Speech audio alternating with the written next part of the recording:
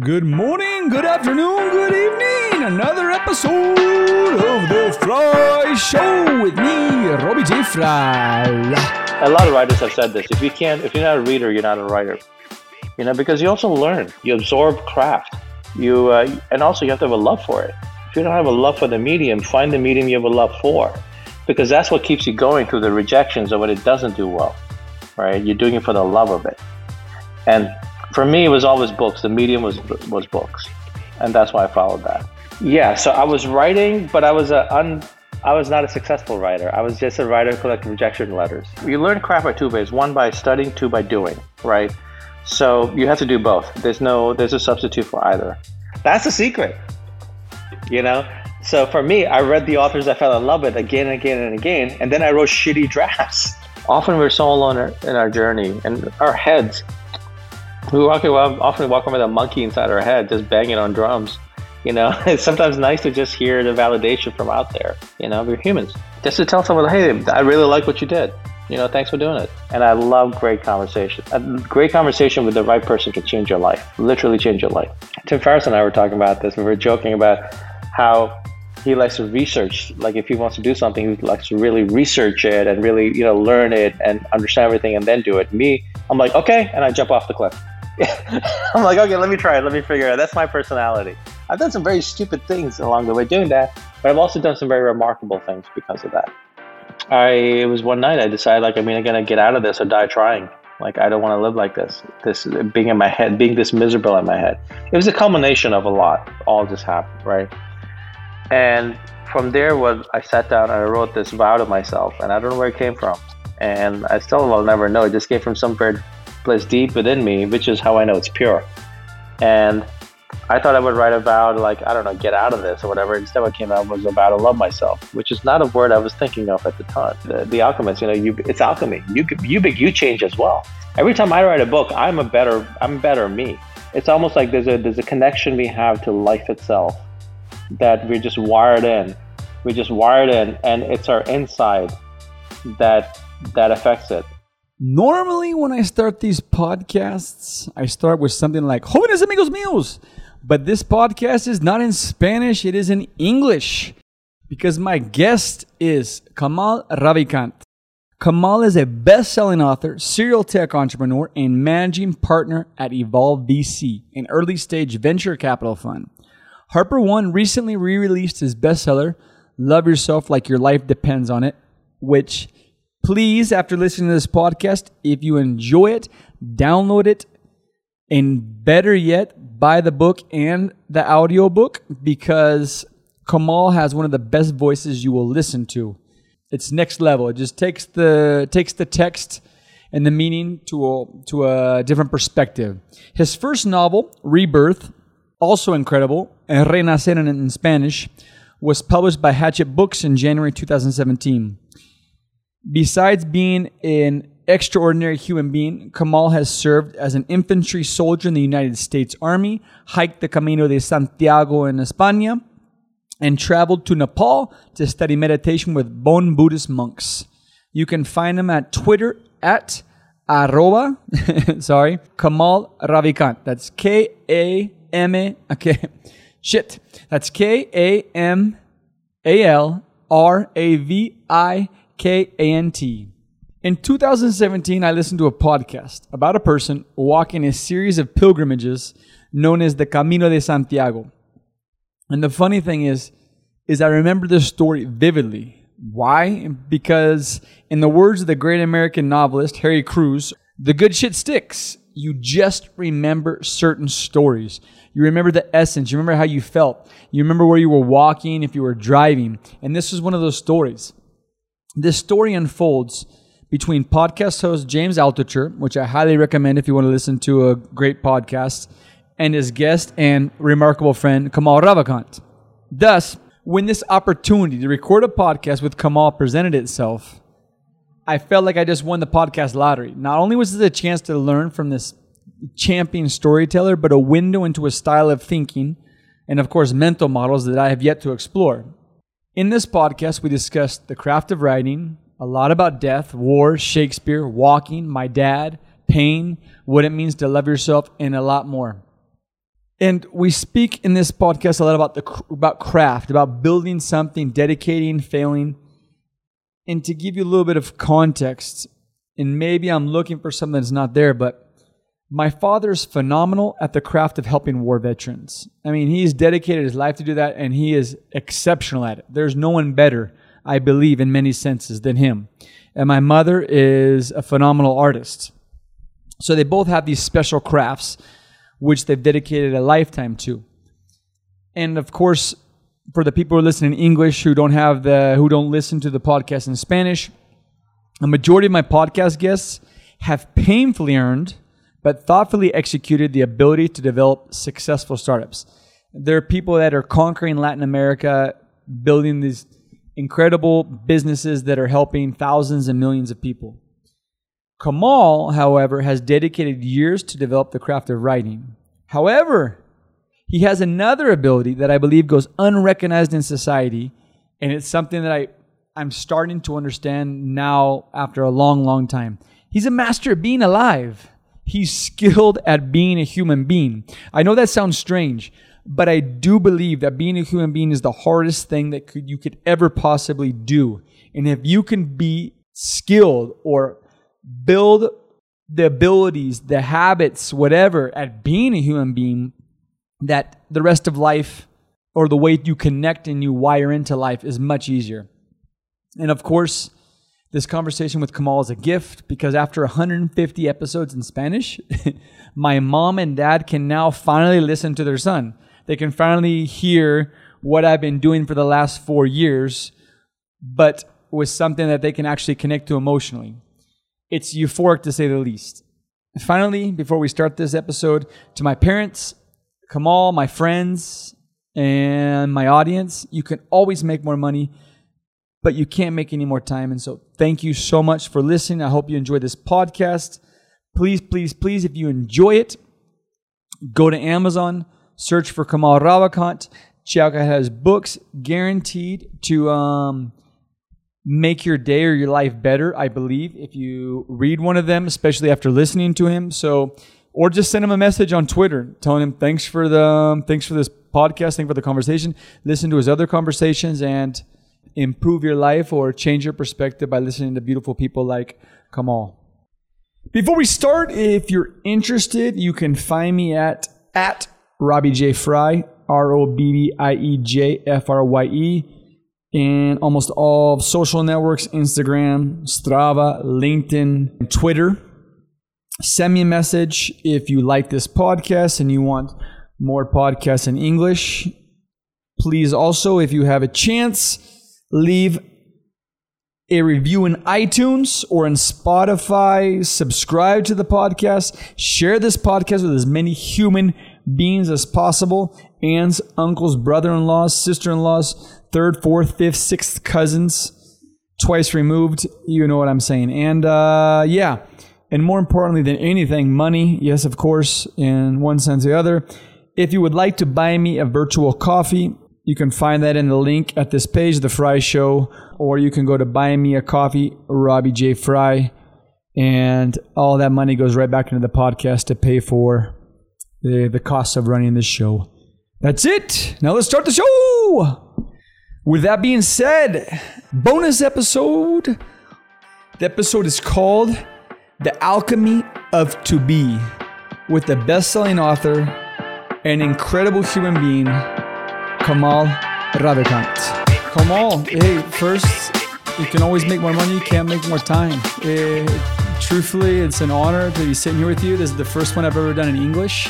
Really? Yeah. And so I'm excited that my dad, my mom, other people will actually be able to hear. They're like, hey, can I hear your podcast? And I said, probably not. So it'll be nice. And then for them to be able to hear the first one with someone like you is it's really special. Wow, gracias.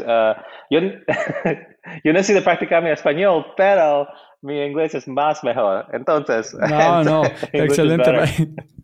And I never get a chance to practice mine either. And I have a lot of people that say, hey, put one on in English. So for the people listening, there's 1,000 podcasts of you around, all wonderful. The first one I heard is when you guys reached out was with James Altucher. And I remember your story when I think it was episode 200 or something, when I was listening to it, when they asked me, hey, do you know, of course I know who Kamal is. I listened to that podcast about your trip through Spain, about your dad. And there was, the good shit sticks. And I remember that story. So I was like, of course I want to do the podcast. So please, for the people listening, give me the timeline, your dad, medical school, military. Oh, geez. Just a quick one, and then we can jump in and out. Okay, so I was born in India. My parents moved to the U.S. when I was a little kid. So I grew up in America. I'm American. And most of my parents separated when I was a little kid. And my dad was an abusive guy. My mom left my dad with my brother and myself. Gosh, it was like 9 or maybe younger. I all that stuff I've kind of like, at this point, I've either written about it or I've kind of like made it hazy in my head, if that makes any sense. And so I grew up, and we grew up with no money, practically on the streets at one point. And then when I graduated high school, I went to college for a year, and I dropped out, joined the U.S. Army. I was an infantry soldier in the 10th Mountain Division, so I was taught to fight in mountains. Which is a great experience for an 18-year-old to go in and just, be in the military, and left that. But I also learned I like to think for myself, and I like to ask questions in the military. They don't like it when you ask questions. They do not. They say they do, but they do not. They do not like it. And I was like, okay, it's time to go to college. So I left. I haven't heard that piece yet. Okay. It's, man, when you like to they don't want you to ask. They want you to say yes, sir. They don't want you to say, but sir, what about, that's, and then I went to college, and I almost went to med school. But instead of that, I almost went to med school. And then at one point I ended up traveling for 8 months, backpacking across Europe and Asia after my dad died. And part of that, I ended up walking the Camino de Santiago in Spain, which is what my novel Rebirth is. Para 36 días. That was how I learned Spanish. Para 800 really? kilometers. So yeah, Holy I didn't. shit. I landed in Spain. I didn't know the language, and at first you point and grunt at things if you want to eat. And because Spain is actually in Europe, as far as modern goes, Spain is one of the least modern countries in Europe. So when you walk in the Camino de Santiago, you enter villages that haven't changed since the 14th century. I would say a lot of Latin America is more modern than most of Spain. At least in my travels I've seen, and so you're dealing with people who do not speak English, right? At all, don't even know a word, and you have to eat. You have to find a place to sleep. You have to make friends. So like I just learned by pointing and grunting, and then putting words together and so forth. And by 36 days, I could actually have an okay conversation in Spanish. And so I walked the Camino de Santiago, and then after that, I got into writing. So I realized writing was my thing, was what I was put on this earth for.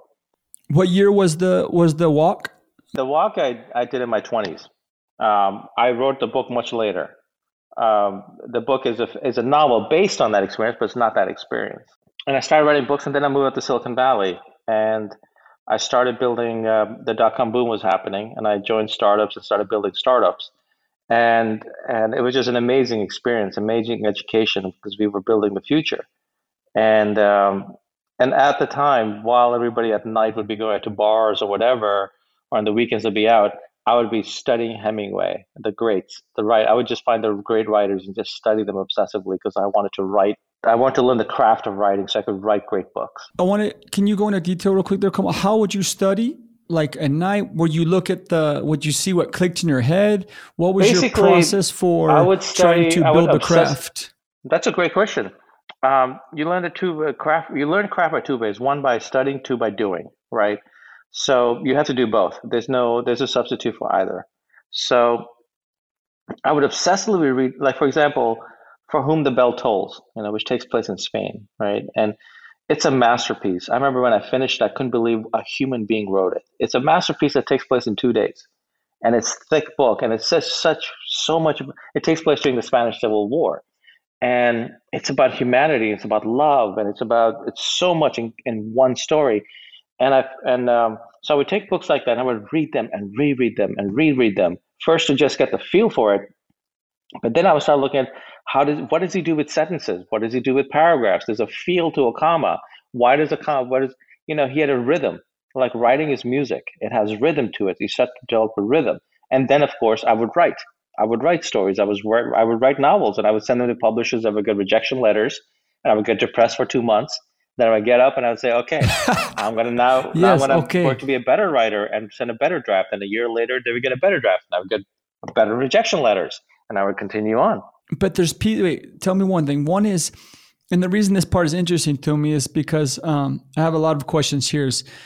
I would like to write a book. I'm going to write one, but at the same time, does everybody in them have a book, do you believe? Or is it a specific, why did you have this need to write? Why do most people, do you feel, have a need to write? Is it something common built into our DNA, going back to telling a story around a fire, and it's the best way to do it is another form of learning?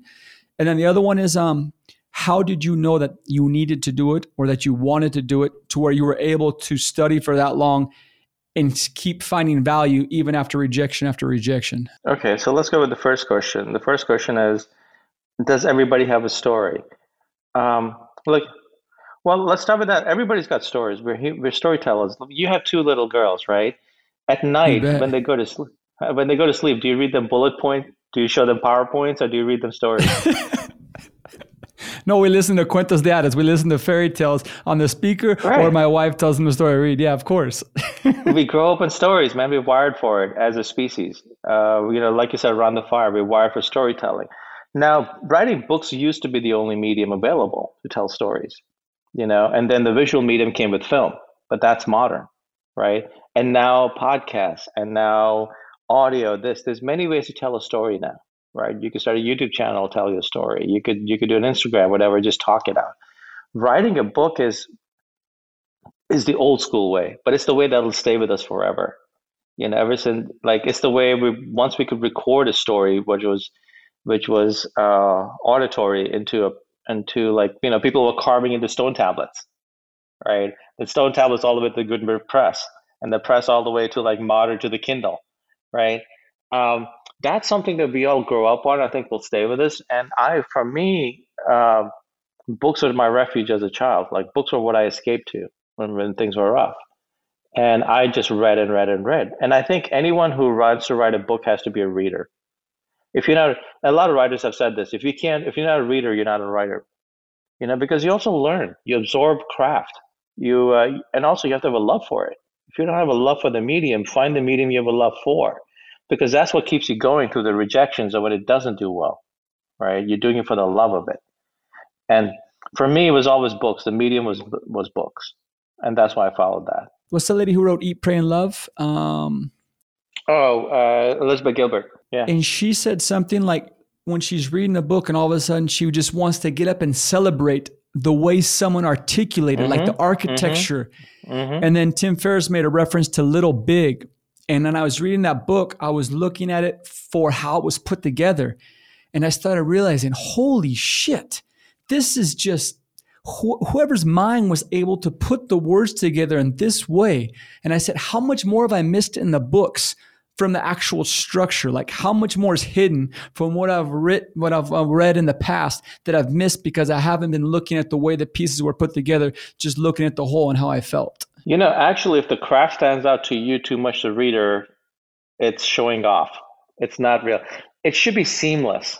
The hardest craft is when it appears so simple, your daughter could have written it. That's the hardest to do. Like Mark Twain, there's a great quote from Mark Twain. He said, where he's like, who was an amazing American author, humorist, like a real philosopher. He said, I would have written you a shorter letter, but I didn't have enough time. So he said, I'm writing you a long letter because a shorter letter takes editing, takes work, takes thought, right? So the point of craft, now writers notice it because writers are always trying to be better at the craft. So they will notice it more than, but if your readers are paying attention to the craft, you're showing off, and two, it's getting in the way of the story. So it has to be seamless. That's like Hemingway. There's so much craft in there, but it's written so simply and so true and so clear. And he's the one who changed modern American writing, which actually influenced writing all around the world. Before, there used to be this flowery prose, where he just made it clean and clear. I mean, look, Gabriel Garcia Marquez. I went to Cartagena to see his house, right? I mean, God, that man could write. Oh my God, you have one of the best writers in human history, Look at the craft in his. The first line of 100 Years of Solitude, I literally wept when I read it. The one about the colonel, like who's like at the firing squad, and he remembers ice. It's There's novels inside that first line, right? And such an amazing first line, right? That's craft. That doesn't happen by accident. Mark, this you can tell. I started reading that. You can tell this man has worked on the craft. He is a master. Marquez was a master. But so when you started studying obsessively, what were you looking at it, and how did you start bringing that into what you were building? And did you start studying first and then build, or were you doing it simultaneously? Both. Writing, studying, writing, studying. Actually, I made the mistake of my first draft of a novel I wrote without studying, and I spent 6 months writing this draft of a novel. 6 months, just morning till night, just get up and write and write and write, right? Finish it. And I remember going to a bookstore and just idly looking at books. When I was finally done, I was like, I can't be reading because I'm writing. I don't want to be influenced by others. I still do that now, but it's different. Um, and I picked up Hemingway's Farewell to Arms. Was it Farewell? Yeah, the one that takes place in Italy in the First World War. And I remember I started reading the first paragraph, and there in the bookstore I started crying because I realized I just spent 6 months writing a pile of garbage, and this is what real writing was. And so that's what set me on that journey to learn the craft. Are you a sensitive person by nature, Kamal? You just said reference 2 times that you cried in those 2 moments. Are you? I mean, I'm sensitive in certain aspects when I notice beauty, like in design and architecture. Yeah, that was beauty in the way the words were done. Okay, yeah. But I'm just curious about you, how you resonate with the world, and like what was the part that brought the tears? Was it the craft? Was it you understanding that you were wrong for so long and now you see the light? Was it just the beauty of this prose in your mind as you were building the image? I was crying for myself because I just spent 6 months writing garbage. I realized just what real writing was and what I had just written. And I had so far to go, Okay, awesome. That's a good feeling. I was crying for myself. But I was also like, he showed me the path. He said, this is where you can go. Right? People say like, people reach out to me and say, I want you to mentor me in writing. I'm like, look, no. I was mentored by Hemingway, and he was dead when so how was that? It's their works that mentor you. If you care enough, you will obsessively go through their works and understand what they do, and then start to do it your own way. Okay, so now to go back in the story, before Love Yourself Like Your Life Depends on It, you were a writer. Yeah, so I was writing, but I was not a successful writer. I was just a writer who collected rejection letters. Really? So when we're going to come back in this detail, that night I don't know if it was night or day, when you got up and said, and that process started, I love myself. Were you a writer? Did you have that power to be able to write and the confidence in that moment, or it had nothing to do with writing at that moment of writing that sentence or that thought process? Completely unrelated. That was a human moment of just, really, do I give up on life or not? Completely unrelated. We'll come back to that one then. Started writing, you love writing, siliconvalley.com, and then we got into the topic about writing, and then I interrupted you like... Not at all. You had a second question as well, and I'm sorry, I forgot. I think I answered the first one. I don't know if you remember. One was about the beauty. One. I think you answered it. Was about the craft, like how you can get the craft and how you studied what you studied, and then how you actually applied what you learned, and the rejection. What drove you day after day? You'll appreciate this. I was talking to a friend of mine yesterday who's a very successful screenwriter in Hollywood. Like literally, you've seen his movies, right? He does very well. He's very, very much in demand. And I've been studying screenplay writing lately. It's a different form of writing, right? It's a very different craft. And when I called him up, this was literally yesterday, I was like, dude, how did you learn? Like, how did you go through the process, right? And he did basically what I did with Hemingway. He said, I just read the scripts of every movie I loved. I just read it again and again and again. And he said, then I wrote a lot of shitty scripts. That's what it was. That's the secret, So for me, I read the authors I fell in love with again and again and again. And then I wrote shitty drafts. I wrote shitty. But you never studied. You never went to school for literature or anything like that. No, I studied economics and biology. Two very, very, very different from writing. And you know what? I'm glad I didn't, looking back, I because I was able to develop my own voice. And writing, the hardest thing is having your voice. And so rather than someone teaching me what voice I should have, I've developed my own unique voice. And that's come from my That's life experience hard. and all. That's hard. But that's part of working on a craft. And you only develop that over time. You see in the beginning, I was copying Hemingway, and you do that. You go through that process. You go and you start copying the masters that you fall in love with. You write like them. And then over time, you start to come out. Your confidence in writing gets better, and you start to figure out ways to express the same thing with your own true way. You can definitely see Hemingway's influence in my writing, but you also see it's not Hemingway, right? To take this line of thought, because in your book, Love Yourself, you have a wonderful part about groove, which relates to one message that my ex-boss had on Apple, or one of my leaders. When I was exceeding a lot of stuff, he says, hey, be careful. It's easy to do that. It's easy to have success. It's hard to maintain it. It's hard to keep it at that constant level, to keep reinventing yourself where you're becoming better. I mean, that's where the difficulty lies. And my question for you, Kamal, is that I don't have a clue to answer it yet, is you start doing something, you get feedback, then someone gives you feedback and it kills something you thought you were good at or you were doing well, and you don't know when to quit and when to keep going. How do you know that, okay, there's more potential, keep going? What kept you in those moments, like rejection, to say, I'm going to keep writing. I don't give a shit what they say, or you cared, but there was something inside you that helped you, if that makes sense. That's how you know you have to want it badly enough. No one can make you do that. I wanted it badly enough. I wanted to write badly enough. It was just in me. It's like, why do entrepreneurs in Silicon Valley, some people just are driven to build that $1 billion company? They have that drive. I don't have that drive to build a $1 billion company, right? But I have that drive to write that great book. We are all special. We all have our special drives, right? For me, it was telling stories, and something in me just, maybe because books were my refuge, and like I learned so much from books. I have books that changed my life. The Alchemist by Paulo Coelho, which is my favorite book of all time. That book changed me after I read it. I've seen the power of stories in my life. And now I've seen the power of my stories in other people's lives, which is magical, let me tell you. It's magical, amigo. It's magical. But it took a long time to get here. But I have some friends who are architects, and I studied architecture. I never was an architect. And they build castles and get to walk through what they imagined. I mean, and how is the magic for you in seeing the magic of your story in someone else? Like, it's the most beautiful thing.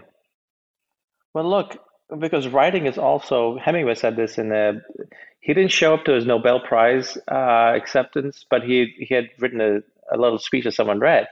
And he said, writing is the loneliest art. And it really is, man. Of all the art I could have picked, I don't know if I picked the hardest one emotionally. Writing, you sit down, you face a blank page. It's just you and your demons and your hopes, dreams, desires, everything about you, and the blank page. And you have to put that page, create magic on that page, right? And that's why so many people get writer's block. That's the fear of the blank page. It's like any craft you go through, you care about, when you work through your own fears and demons to create something, it's like, to use the Alchemist, it's alchemy. You change as well. Every time I write a book, I'm better me, right? Because it's how it has to go through me, my heart, my soul, my mind, my fingers, and the laptop keyboard, and to put something there. And then it's still just me. It's just me on the page. I mean, and when you don't write just one draft. First draft is just you're vomiting on the page. And then then it's a sculpture. And then you start hammering and chiseling for drafts and drafts and drafts. You spend 10 times as much work in the time in the hammering and chiseling as you do in the original draft. That's where the craft is.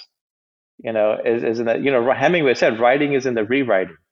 That's how you can tell if someone cares about their work. If they just put their first draft out, they don't care about the work. They care about their ego. Now, if you care about the work, and the first draft's always shit, right? First draft of anything is shit. First draft iteration of a product out of an app is shit. If you put that out and that's all you stick to, I've countless stories from Silicon Valley, about how it's a later iteration was created the success, not the original version, right? So if you realize that's part of the process, so you do this and you're alone in it, and you put it out, and you have no idea if other people will feel the way you felt with what you write. And then in the modern day, here's the beauty. I put my email in one of my books. At the back of my book is my email and say, look, if you read it, you can reach out to me. And people do.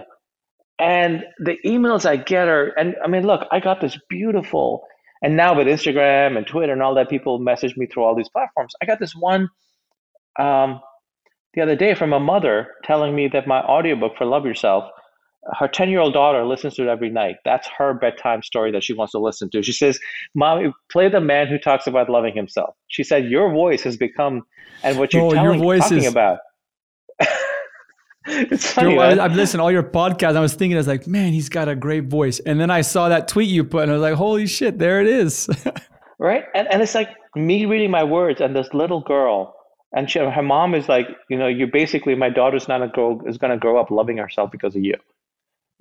How beautiful that feels when, it's magical, man. It's mad. But look, I spent a lot of work in that book. It's insane the amount of time I spent in front of that blank page, just hammering and chiseling. Right. So to see that on the other end is the magic. Right. But you got to go through the learning the craft and the hammering and chiseling and then put out whatever you can, the best work at that time in your life. I'm sure I'll be a better writer 2 years from now than I was 2 years ago. But you just put it out. You put it out. You look at any author. You look at Hemingway. You look at Marquez. Whatever. Their style changes. It evolves. Because they grow as human beings, and their craft gets better and better. To connect now, you said ritual. First, I want to ask you just a quick question about friendship.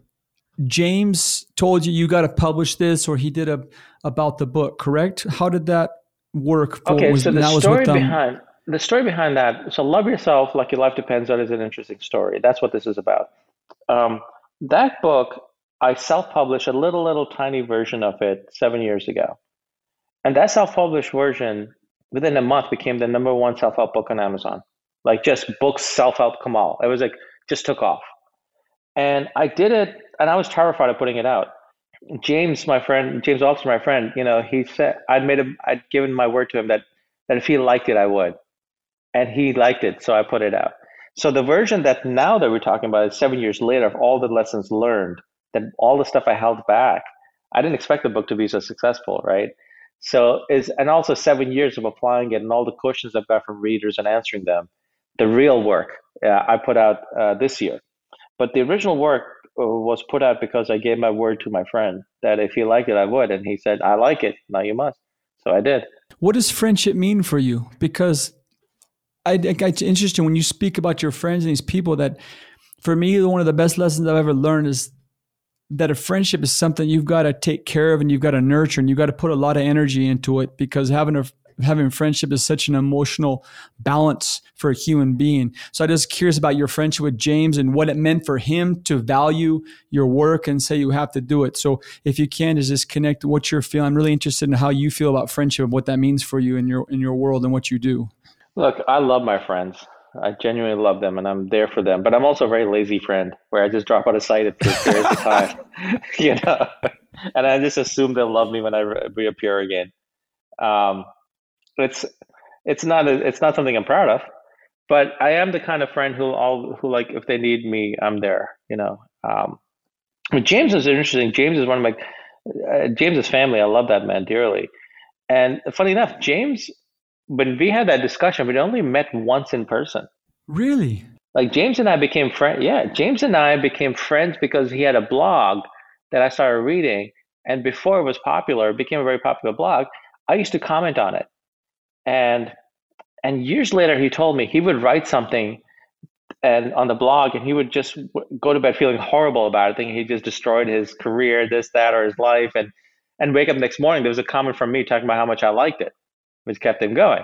This stranger on the internet, right? And through that, we connected, and we had only met once, but we developed a relationship through his blog. That's wonderful. And now we hung out enough times in person. But yeah, it kind of shows you the modern day friendship is not the same as like we are friends with what people we grow up with. Like I didn't even know anyone I grew up with anymore.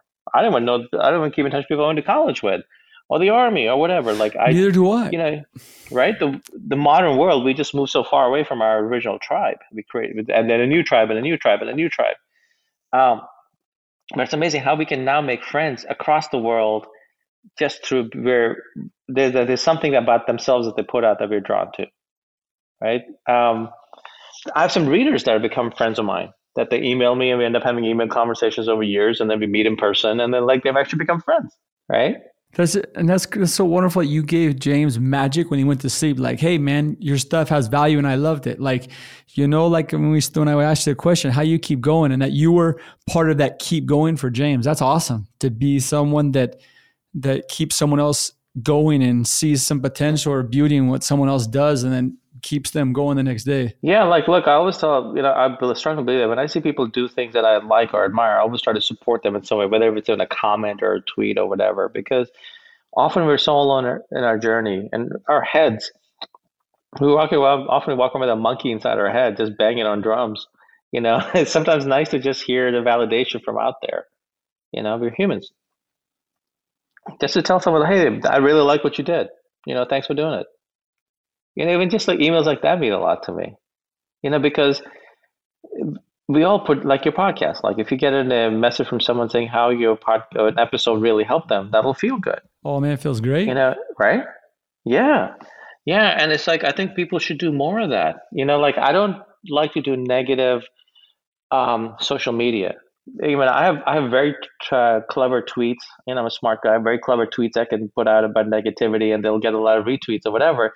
But then, what am I creating in the world, right? I like to just support when people are doing good stuff.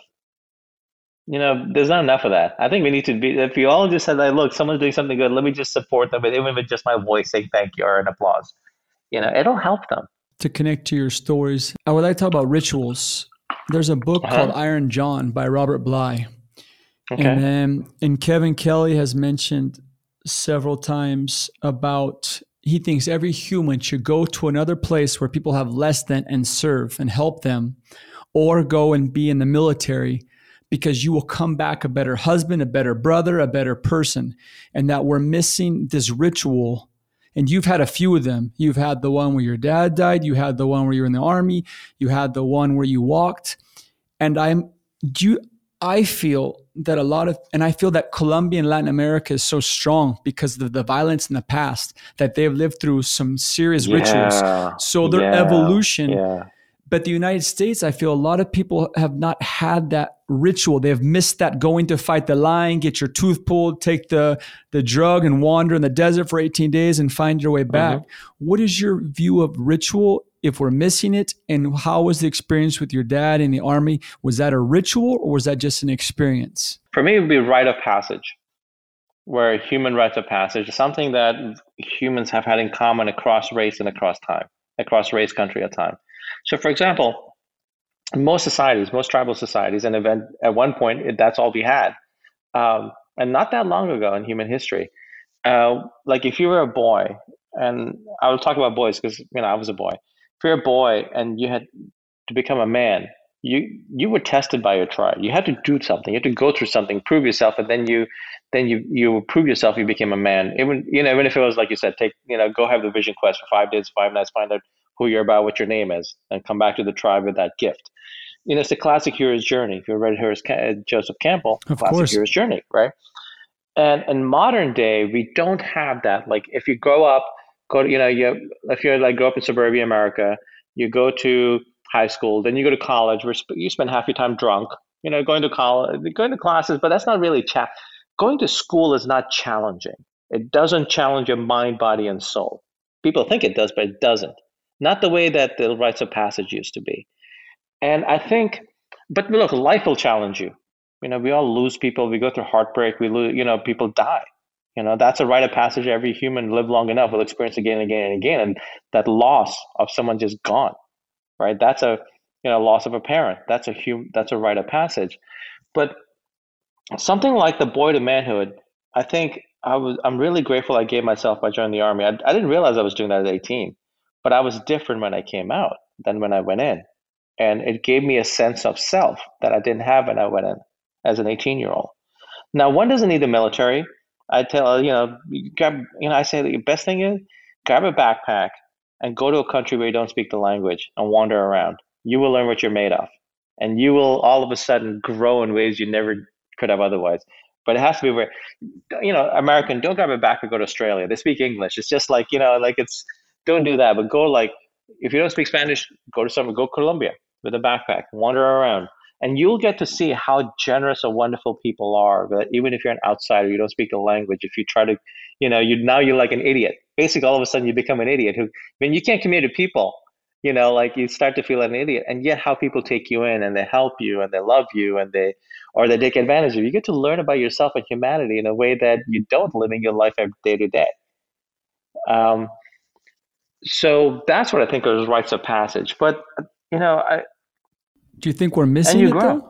I think the way in tribal society, it was part of tribal societies. We don't have that in modern society, and I think we are missing something there. Where if you haven't been challenged like that, it forms you. If you have been challenged like that, if you haven't, I think we are, because it was just part of our humanity, and there's nothing wrong with doing that.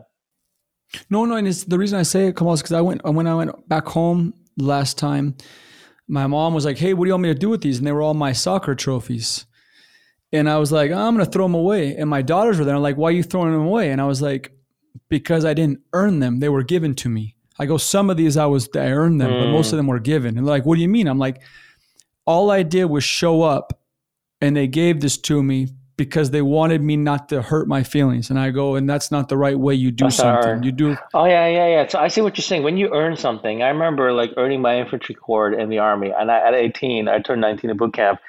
The pride I felt, I had worked hard for it. It's like when you earn that right. I earned the right to be a soldier, right? When you earn the right to a trophy, right? There's something different. You did something special. Yeah. And what you said that I want to talk about your trip when you walked is you can't walk and go back and start again. You walk and you keep forward every single day until you get to the end. There is no stopping. There is no going backwards. There is no giving up.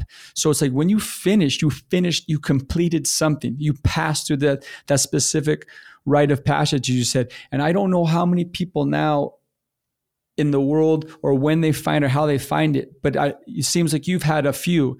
The passing of your dad, going to India, this trip, the passing of my dad, there's nothing special about it, man. A lot of people have passing of their dads. You live long enough, not your dad the way will pass. Going to India, having abusive, reconnecting with him, coming to terms with it. And then from there, looking for answers on this trip. It seems like it was a lot. I mean, look, we all have, no matter, even if we love our parents 100%, we still have issues with them. It's just a human, it's the nature of it, right? It's the nature of parent-child relationships. So, when your parent passes, there's a lot you have to deal with, a lot of emotion, right? So I don't look at myself as anything special there. I think walking the Camino was special. But look, the Camino de Santiago has been around since the 11th century. There was nothing special about me. I was just another pilgrim. One of the millions and millions who walked those same streets for how many? Almost 1,000 years. And there's something beautiful about that. You realize it's just all these humans who walk through who are long gone and forgotten by, but also pilgrimages have been a part of many, many cultures, Asian cultures, Japan, they have them, Tibet, they have them, China, they have them, India, they have them. So pilgrimages themselves are a huge rite of passage. I think it's different per society with the opportunities that are offered. And sometimes, you know what? People go through garbage in life, and that's a hell of a rite of passage, just surviving through it and becoming a good human being, right? That in itself is sometimes the greatest rite of passage, where you become through that, and you choose to become a good human being through that, right? So, I mean, like in the U.S., the military was one option. Another option, I think, for people who can do it. And that's what people say, oh, well, you had money so you can go backpacking. Look, I spent 8 months in Europe and Asia with $3,000 to my name and nothing else. In Europe, I was living on $3 a day. I was sleeping in fields and ruined castles, literally ruined castles, that ruined, which for me was so romantic. Right, as an American, it's good to see ruined castles in Spain and sleeping in them. So one doesn't need money to do this either. So that's an excuse. That's a very good excuse for fear. I'm going to reach for something else. Maybe that's not here in this question is, did you, in the book, Iron John speaks about having a second dad, like you have your dad, but there's certain things your dad cannot teach you that you need to learn from a second dad, like a second, or like a role model who is a father figure that can help you go on this rite of passage. That's the reference in the book. Did you have a father figure if you weren't connected with your dad growing up, or who were the people that helped form you? Or do you believe that molded you, or was it the books, the people in the books, or was it actually a real person, if you can identify one? No, there were people who came into my life in and out, you know. But I mean, look, man, one's got to be careful in reading these books and thinking that's the end all for everyone, right? I think the human life is too complex. I would say people came in and out of my life, and a lot of it I just learned by like throwing myself in situations. I know, actually, Tim Ferriss and I were talking about this. We were joking about how he likes to research. Like if he wants to do something, he likes to really research it and really, learn it and understand everything and then do it. Me, I'm like, okay, and I jump off the cliff. I'm like, okay, let me try it. Let me figure it out. That's my personality. I've done some very stupid things along the way doing that, but I've also done some very remarkable things because of that, right? And it's the same thing. It's like when you ask me, are you sensitive? I am. And actually, this woman said to me years ago, you think your sensitivity is your greatest weakness, isn't it? I'm like, you're right. And she said, have you ever considered it your greatest strength? And looking back, looking now, like, look, when you're sensitive, you feel and you feel deeply. So when you hurt deeply, right? Which is hard. That's where I feel is the weakness. But I couldn't write the way I do. I can't write the book I've written and change the lives I have through my books if I wasn't sensitive, because that comes through my words, right? Anyway, I wanted to answer that question because I hadn't earlier. The world's complex. You have a very specific type of sensitivity. I mean, when I was reading Love Yourself, it seemed like, okay, shit, man, this man was at some points, and for me, it was hard to first want to read it. Besides even knowing, he's like, okay, I don't need a self-help book. Right. But when you read it, that you understand that, okay, it sounds like just someone talking to you. Like you forget the type of book you're reading. You feel like you're just talking to someone just saying, hey man, I suffered through some shit. This is what I found. I have no idea if it's going to work for you. It worked for me. And this is what I did. And these are some things I learned. Check it out. If you don't like it, it's cool. But this is what helped me. And I was like, okay. And so I was able to appreciate it by the type of sensitivity. I am not a self-help author. I run away from most people who say they're self-help authors. I run away screaming. I'm just a guy who's lived life and cares fundamentally about the craft of writing and now shares his story, his lessons. If that's self-help, that's self-help, right? But that's like I was talking about publisher HarperCollins, like they wanted me to change some stuff in the book, and I told them no, and this is why, and they understood, and they let me do what I was going to do, and I said like, look, I'm not because the division was they just do all self-help, and I said, look, I'm not one of your self-help authors. I'm just an author who happens to be writing a self-help book. That's what's going to be very different. It's going to be written the way that I, as a man who's lived life, who takes risks in his life and has learned some things, and that very important lesson changed his life, is going to share it. I'm not an expert. I didn't go to get my PhD in loving yourself. Life gave me that lesson, right? And I've learned the hard way. And I've seen what it did for me, and I just want to share that. Can you please, Kamal, tell us about I would love for the audience to hear it, even though you've talked about a lot, just the beauty of the trip. Okay, the Camino de Santiago is something I think anyone who does it never regrets it, they're better for it. It starts in Roncesvalles at the Spanish-French border and ends at a city called Santiago de Compostela, which is in Galicia. I didn't even say that properly. I'm trying to remember my Spanish now, right? Like how in Barcelona, they always correct you if you don't say it properly. And I went there for only a couple of days. I didn't even know if people were still walking it. And I started walking and I couldn't stop. And there's something really, really special that every day you get up and there's other people, pilgrims, peregrinos, who come from all over the world. Everyone with a backpack and a scallop shell, which is the sign, the symbol of the pilgrimage. And you get up every day and you walk. So what makes this special? One is that every day you get up and you walk west, right? Every day, that's your job. Get up and walk west and sleep.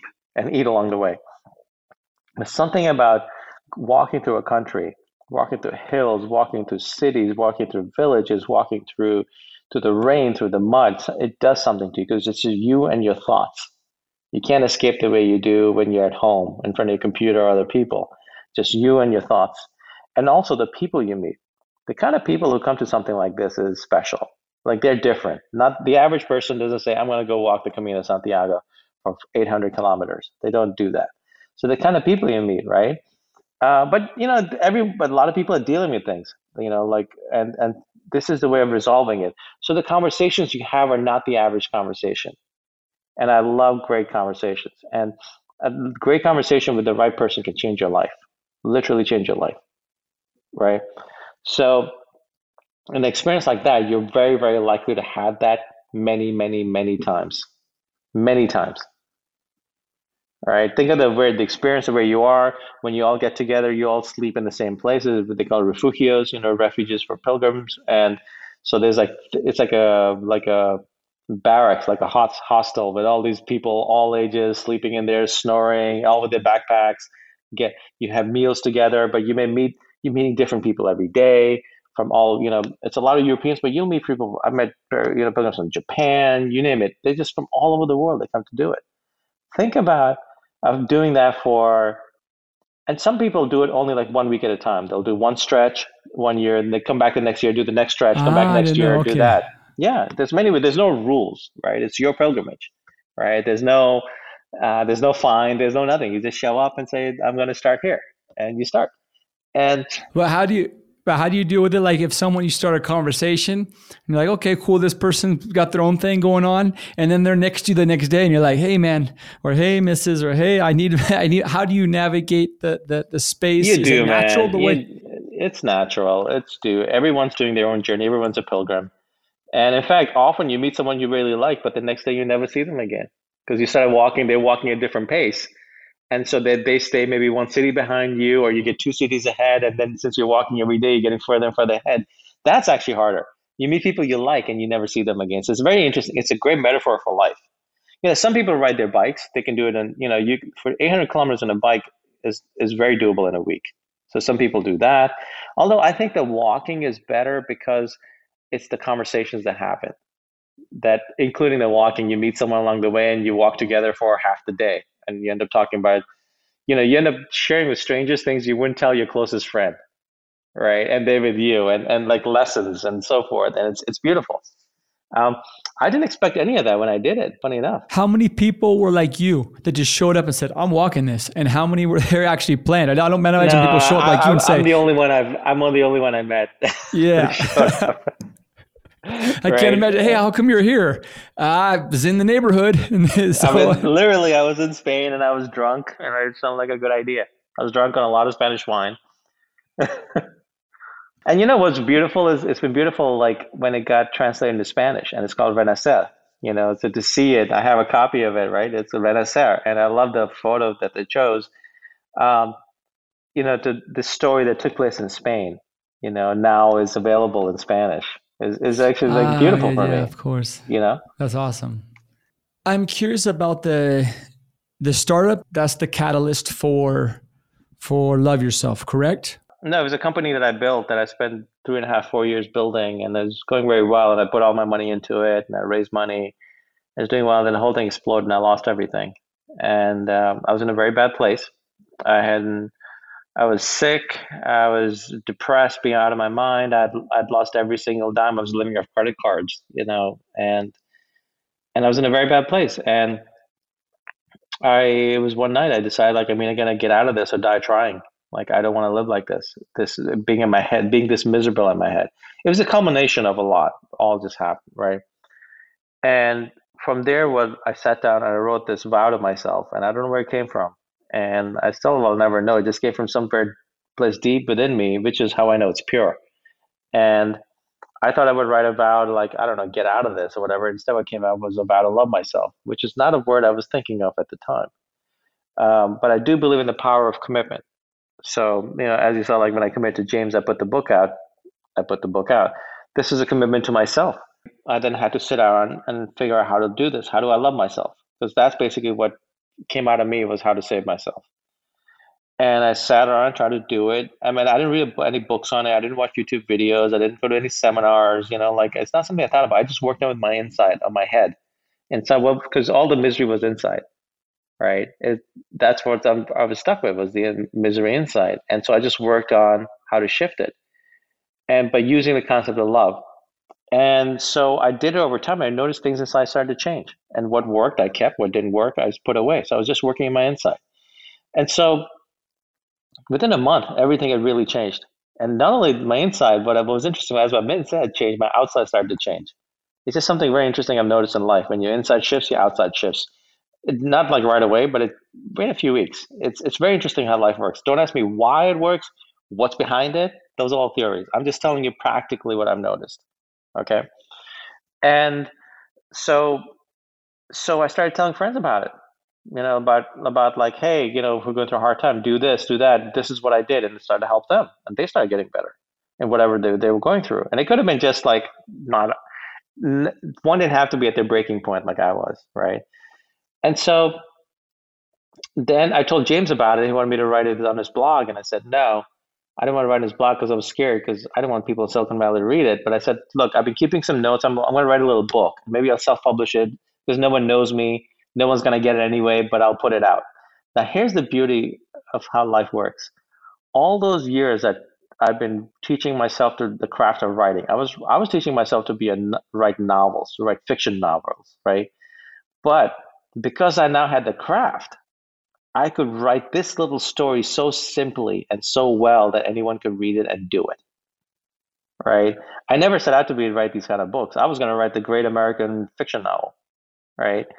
And instead, I wrote this little book about loving yourself, called Love Yourself Like Your Life Depends on It. Self-published on Amazon, and it took off all over the world. Like people, getting copies of it. This little book.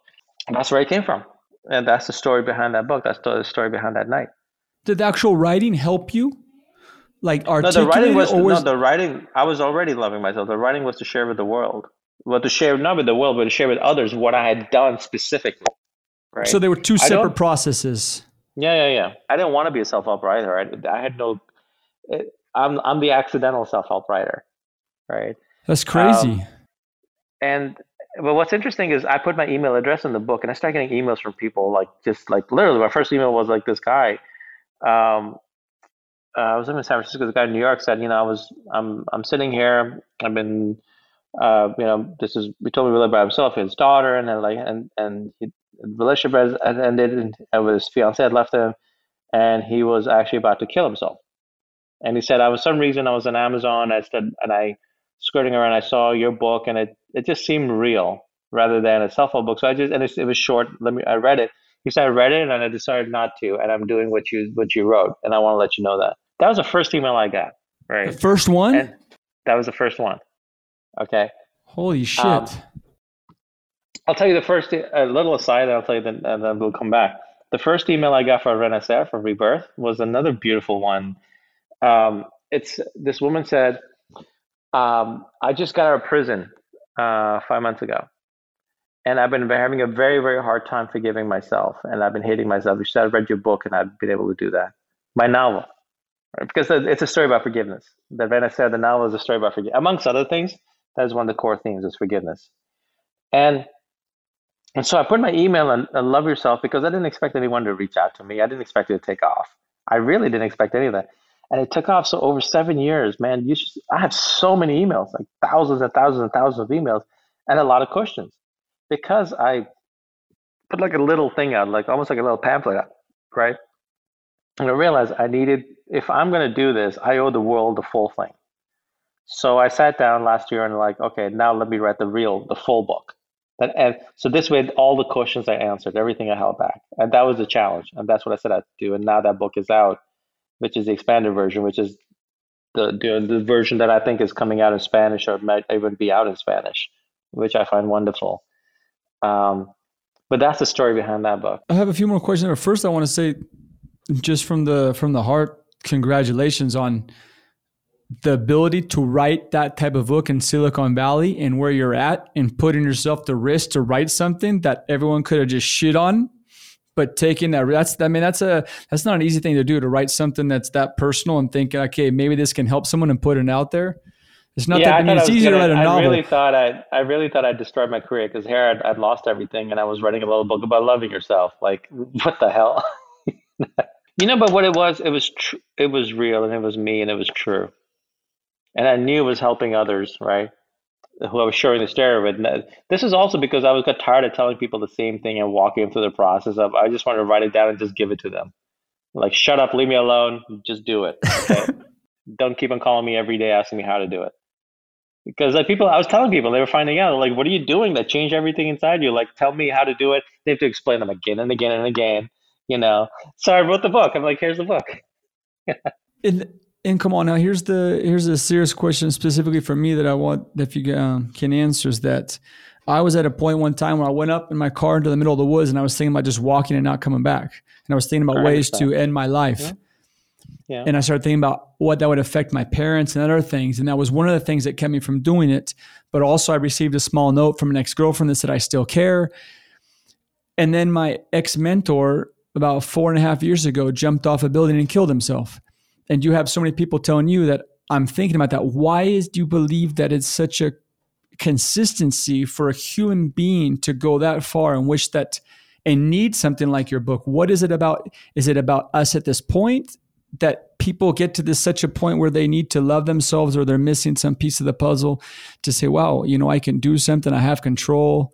I know this is a very existential question. I'm just curious because I thinking about this conversation, it was going through my mind. Two things. One is, majority of people who read my book are not suicidal. It's not a book for people who are suicidal. It just happens to have that effect on people, right? Majority of people who read my book, it just makes them better. My whole point is you be a better version of yourself after having read this and applying it. Why do people commit? Man, we're talking like man, Shakespeare nailed it. To be or not to be. It is the ultimate human question that we all grapple with, right? Sometimes we're grappling with it without realizing it. It's the ultimate human question. There's nothing special about it. There's nothing special about us going through it. It's a fundamental human question. And many people, I've gone through it many times, repeated a few times in my life. It's not like it always stays there. That seed stays there. It's like I actually talk about that in Love Yourself, where it's like this is actually can be an addiction. The mind gets addicted to patterns, right? This can be just an old addiction, right? Which is why it's important to create new, like a positive addiction, a loving yourself that overcomes this, that keeps this addiction below. But to be or not to be, often for people is, okay, don't want to hurt my parents, don't want to do this, that. But a lot of people, when they're in pain, man, it is the ultimate out of pain. Is you pull the ripcord, you're out, the pain ends. When people are in pain, they're not thinking about the future. They're not thinking about the damage they do. It's a very human thing. When you're in pain, it seems like go forever. You're caught in it. I don't judge people for that, man, because we can't. Someone's in pain. They made it, but in doing so, you make a choice. That's a permanent choice. And that only comes from pain. So I feel sympathy for the people, who kill themselves for the pain that must have been. Look, I've been there and I've been close to it, so I understand. Right? Why do we do it? It's the fundamental human thing, man. To be or not to be. I've never really thought about, Kamal, that it's that fundamental. I've never until this conversation. So thanks. Maybe I always tell people I'm a lad.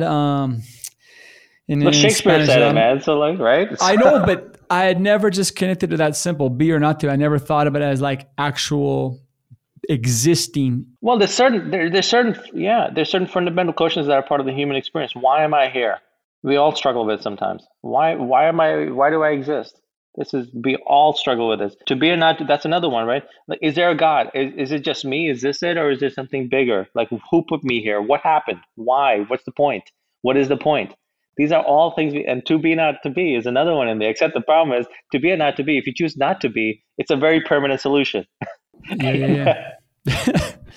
Holy shit. And but your book, also the title, it's Love Yourself Like Your Life Depends on It. I mean, that's a call to action. Like, open this book, because loving yourself and one thing you mentioned there that I find very hard to do for a long time, and I had an interesting conversation with a wonderful artist here in Colombia called Adriana Marmorek, that looking at yourself in the mirror in your own eyes for a long period of time is hard to do. Like looking at your, even when I brush my teeth, I look down. I don't look at myself. I find it hard to look and see who I am as an individual, even brushing my teeth. And when you say, look at yourself and practice. Yeah, the exercises in the book are all from my experience. And they actually also, I have a degree in biology as well. I understand neuroscience. I understand how you can actually like layer new patterns in your brain, new behavior patterns.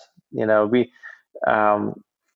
so some of that has been applied in this book and these practices, but these are all very, very simple. My whole point was to just layer it from like different points so that by the time you're done, you can't help but be loving yourself. And that's what's happened with readers. That's why the book is so successful. It is the only practical book out there on this. That's why I don't like self-help, because self-help is a lot of theory. It's like, everyone, my mom your mother tells you to love yourself, your grandmother tells you to love yourself. I mean, you don't need a book to tell you that. What the book does is actually lays you a step-by-step process. This is exactly how you do it inside yourself. Just try it, right? That's why I think if I was a self-help writer, I never would have written this book. I find too many self-help books I've written from theory, right? It's like like if I want to read a business book, I want to read Warren Buffett's book. I don't want to read some guy who's just a business writer, right? I want to learn from Warren Buffett. I'm a very big believer in that. You learn only from people who've done it, people who have done it and living it and have the track record, right? That's why most business good books I don't read. They're garbage. They're written they sound good, but they make you feel like something. But no, the best thing is the best business books are the biographies of the best business people. Poor Charlie's Almanac is incredible. Amazing, right? I read like Berkshire Hathaway's shareholder letters. That's the best investing education you'll ever get. So I'm not a fan of like most self-help books, most business books, whatever. Anything that comes from theory, or even like someone's not built a successful company and now they want to build their brand, and now let me write a business book. No. There's very few people in the world who are qualified to write a true business book.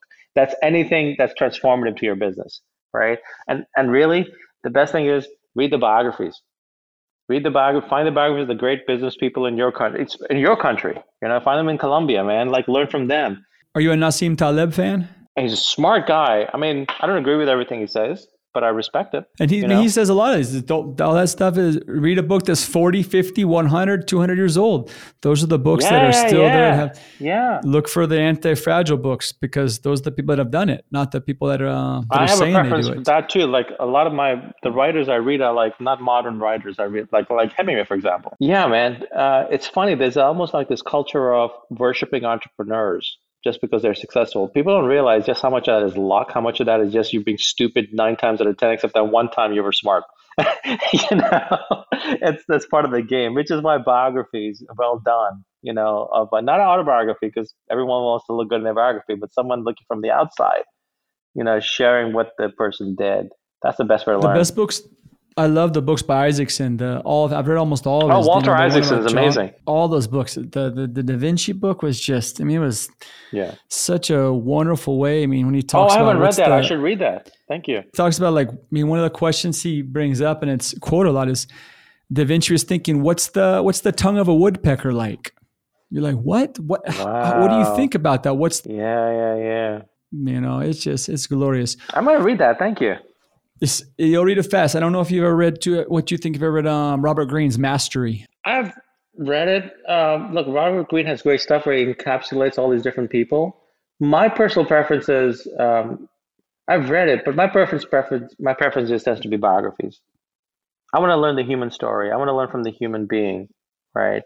Not just encapsulated lessons, because it's very hard to live them. But if you learn through a story, if you remember, you're more likely to remember, more likely to live it and apply it. Yeah. Which is one of the reasons why I wrote Love Yourself the Way I Did. A very personal story with a manual in it, but a very personal story. That's the way it's going to stay in you. So my bias is towards actually just reading the actual story. Like, I would rather read a biography of Da Vinci than someone writing a book saying Da Vinci's secrets, processes, whatever. Okay. You know what I mean? I'm more likely to carry what I learned in the biography than I do in the other kind of book. But that's my personal bias. We all learn differently. And that never really occurred to me. Like when you were talking about layering the story and the lessons in with story and with people, you say this happened on this date at this time, you never remember it. But when you say Sylvia was doing this, the cup broke, the coffee spilled, she scalded her hand, she looked up, saw this person, and then this happened, and this was the date. It's in your head forever. I mean, it's harder to get it out than it is to keep it in. And look, the fairy tales your daughters are listening to, they have life lessons woven in them. Right? Oh, yeah. Right? That's part of the reason that children were told these stories was to teach them about life. So we are wired for it since we are children to learn life lessons, to learn the real lessons through stories. And we often forget that as adults. That's the power of stories, man. Do you know, I mean, last night, the book, The Giving Tree. Are you familiar with The Giving Tree? Yeah. By Yeah, that's a great one. They were listening to that in Spanish last night. And my youngest daughter, who's about 5.8, she said, I had to stop it because she was getting sad. She was like, I can't. She was like, this is scaring me. Can you stop it? And I said, no, it gets better. It has a lesson. Let me finish. It was like when, he destroyed the limbs. The tree just kept giving and giving. And this man just didn't appreciate, didn't care.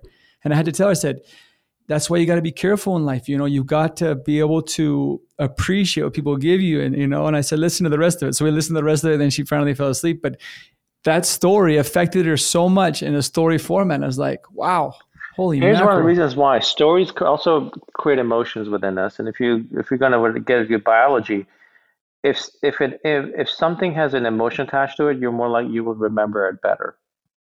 It'll come up better. Like, for example, you could have one scary event, one car accident, and then be scared of cars for the rest of your life. It was only one time out of 1,000 times you were in a car because of the emotion wrapped in it, right? So stories also create emotion in us. So they stay in us because of the emotion as well. It's just the wiring of the brain. Kamal, as we're wrapping up here, are there any other, I mean, there's a million stories you have. Is there anything specific you want to share with the people listening before we get to the last questions about your books, about your life, what you're doing now, what your next project is, what you're working on? No, look, I've written these books, they're from the heart, they're real, they work. Renaissance is about forgiveness, but it's an actual novel, and it's a beautiful novel. I wrote it unbiased, but it's a beautiful novel. And everyone who's read it wants to go walk the Camino de Santiago after this. I should get a commission from Spain. But Love Yourself is the one which is the most impactful one, which is the one that's literally changed so many lives. And love yourself like your life depends on it. And what's amazing to me is that from kids I get emails from like people in their 70s telling for the first time in their life they're loving themselves. That amazes me. So I'm very grateful that I've been part of creating something very, very special. Is the audiobook available in Spanish or just in English? It depends on the publisher. I don't know what they're doing. Publisher, they should.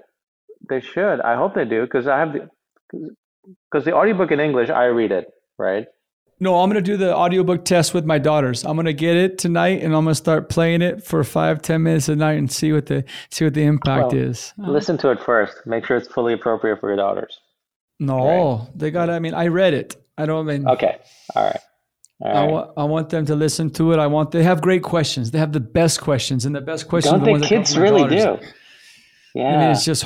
Yeah. They ask me so many questions. And I always try to reward them. I try to reward the process, not the product. But I always try to tell them, "That's a wonderful question. Wow, I love your. Don't stop asking questions." I try to always tell them another one, and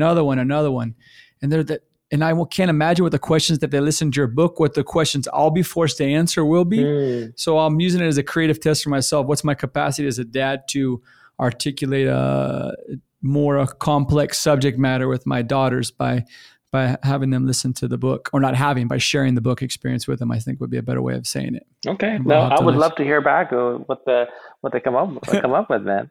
That's I will for sure. Yeah. The one thing I'd like to share with everybody, one of the key lessons I've learned is if you do have something you care about, some art, whatever it is, it doesn't matter what your art is, put it out to the world. That's when the magic happens, when you give it when you share it with others. That's when, that's really it. Because often we can fear can stop us from doing it. It almost stopped me from putting out the Love Yourself book. I was terrified of destroying my career. And the only reason I put it out was because I gave my word to James, right? Changed my life. That's so crazy. Put me on the map as a writer. All these years I was getting rejection letters, and this little book put me on the map to the point where now people across the world know my name and reach out to me. And I came so close to not doing it. So close, right? How many people do you think are in that? I mean, have some magic that haven't done it, that haven't said, I'm going to put out. Not how many. Everyone has their magic, man. You think so? Yeah, we all have our magic. We just have to figure out what is our medium for putting it out. It could be a business. It could be whatever. It could be anything. Right. It doesn't have, but it's got to be your thing, right? It's your thing. But writing was my thing. That's how I did it. That's how I will always do it, When you think about your book, do you think about that moment of almost not doing it? It was almost not there. And now look at everything I've been able to accomplish and help with people, because walking the line like Johnny Cash is the one side or the other, or it's a knife blade. Like you said, to be or not to be. Sometimes it is as sharp as a samurai sword. It is just one milli connection that says this side and you're done, or one side and you've impacted thousands and thousands of lives. I mean, it is just, I don't believe it's anything bigger than a knife blade. Err on the side of putting it out.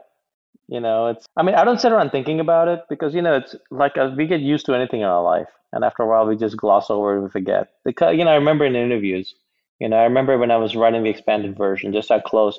The expanded version exists because I put that original version out, right?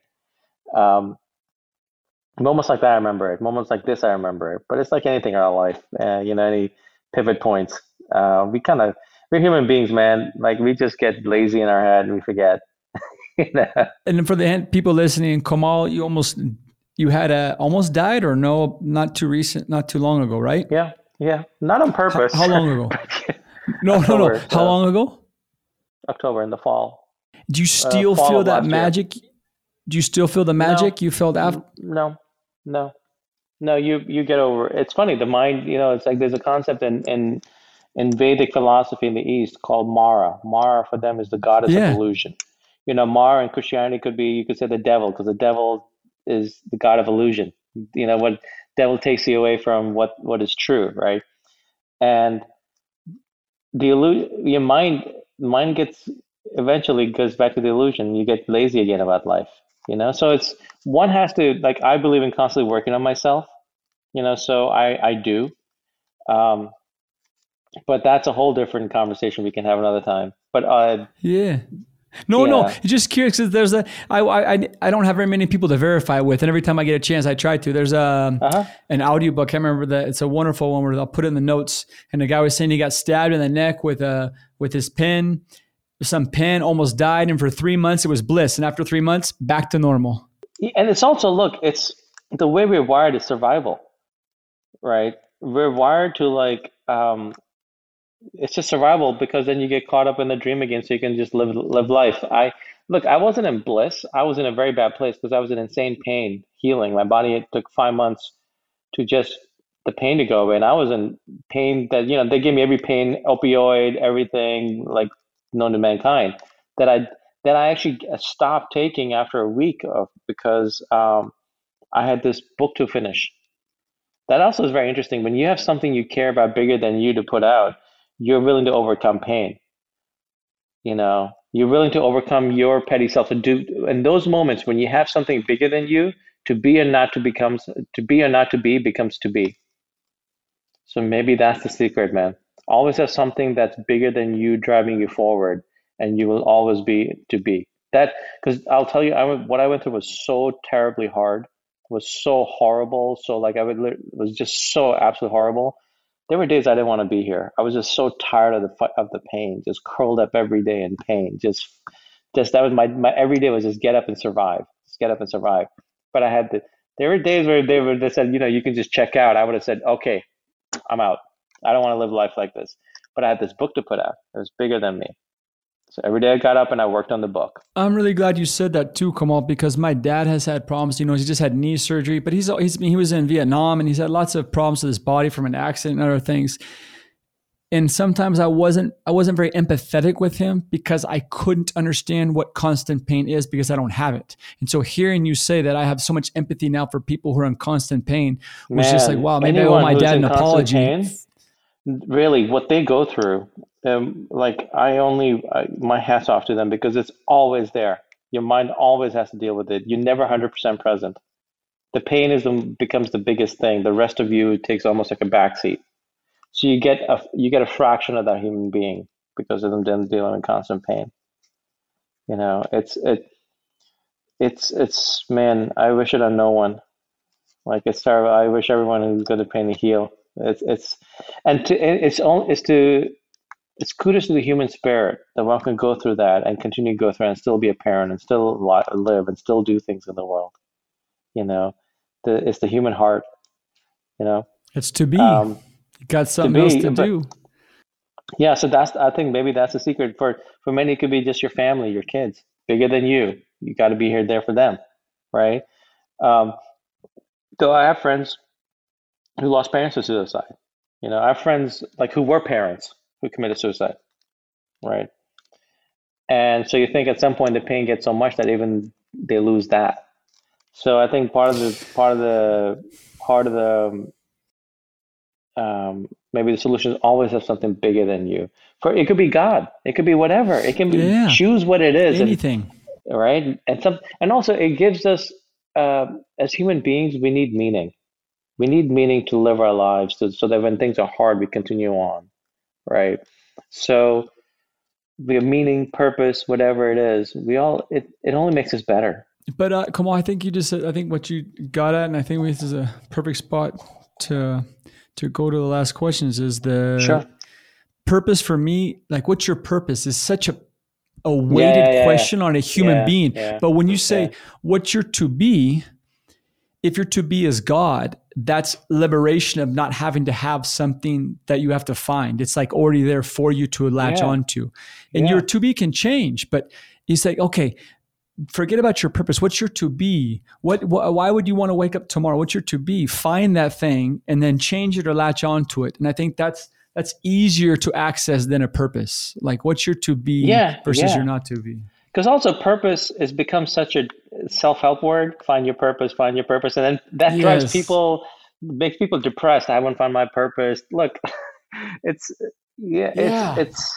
a lazy leaves a bad taste in the mouth. Yeah, it's a lazy use of the word. Just find, what you're here. It's not even what you're here for. Find what makes you want to do something. What you want to do. That ends up becoming like. For a long time, I didn't know writing was my purpose. Now I think it is, but it took me a long time to get there, right? And often it's a thing that you would sacrifice. I've sacrificed for it too. I've sacrificed a lot for it, and what would you sacrifice for? That actually gives you a lot of insight into what's truly important to you. Why did I continue doing it all those years, collecting rejection letters?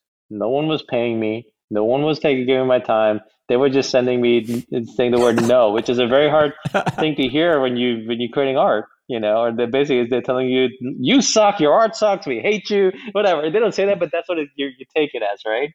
Uh-huh. So everything's personal until it's a yes. So I would say, like, we find what our thing is, what is it that we're willing to sacrifice for? That'll give us a lot of insight into our to be.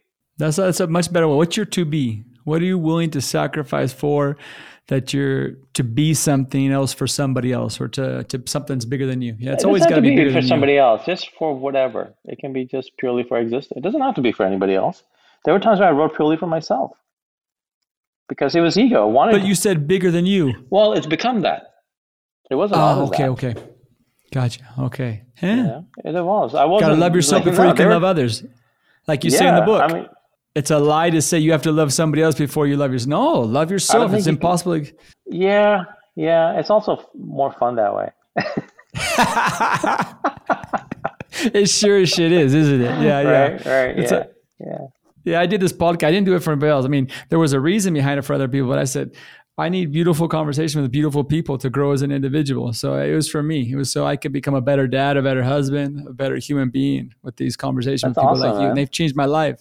I'm every single atom of my body now I believe is a better piece of me thanks to a conversation with people like you. Literally. I mean, they've just, like you said on that trip walking, it's just the conversations change you. They alter your everything about you, the way you see the world. And then sometimes you revisit. I'm going to be able to revisit this conversation for the rest of my life. This is the first virtual one in English in this space. And I'm going to come back and think about this to be, not to be, these learnings. So incredible. It's great for me because I'm saying things that I've never really fully thought out. So I'm learning as well, and then learning from you as well. So it's actually like, it's beautiful. And look, it's it's your medium. It's what you're putting out to the world. Like we talked about earlier in the beginning. Writing was just mine.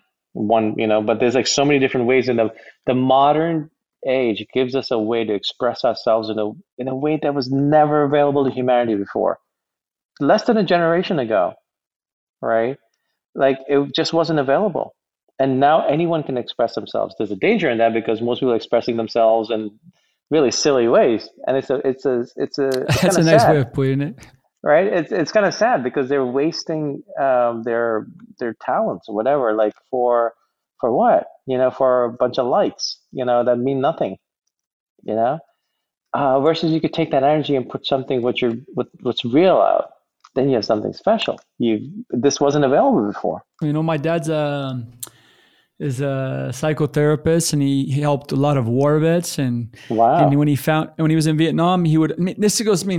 I'm saying this so my dad, when he listens, I can say thank you to him. So I'm using this little space, but it connects to your points where when he was able to help Iraqi vets and Vietnam vets who were coming back or who had problems, and they talked to him because he had lived it. Like you said, if this was no person that's telling, this is someone who was fucking there. Yeah. And he found it. And when he was he was glowing all the time. Even when he was suffering, he was glowing because he found his medium. He found what was real. That was it, And so it's Where'd true. Where'd your dad live? In Northern California. Where? In a place called Happy Valley. It's about 3.5 hours north of San Francisco. That's a nice name. Next to Mount Shasta. Yeah. Nice. Yeah. Beautiful area.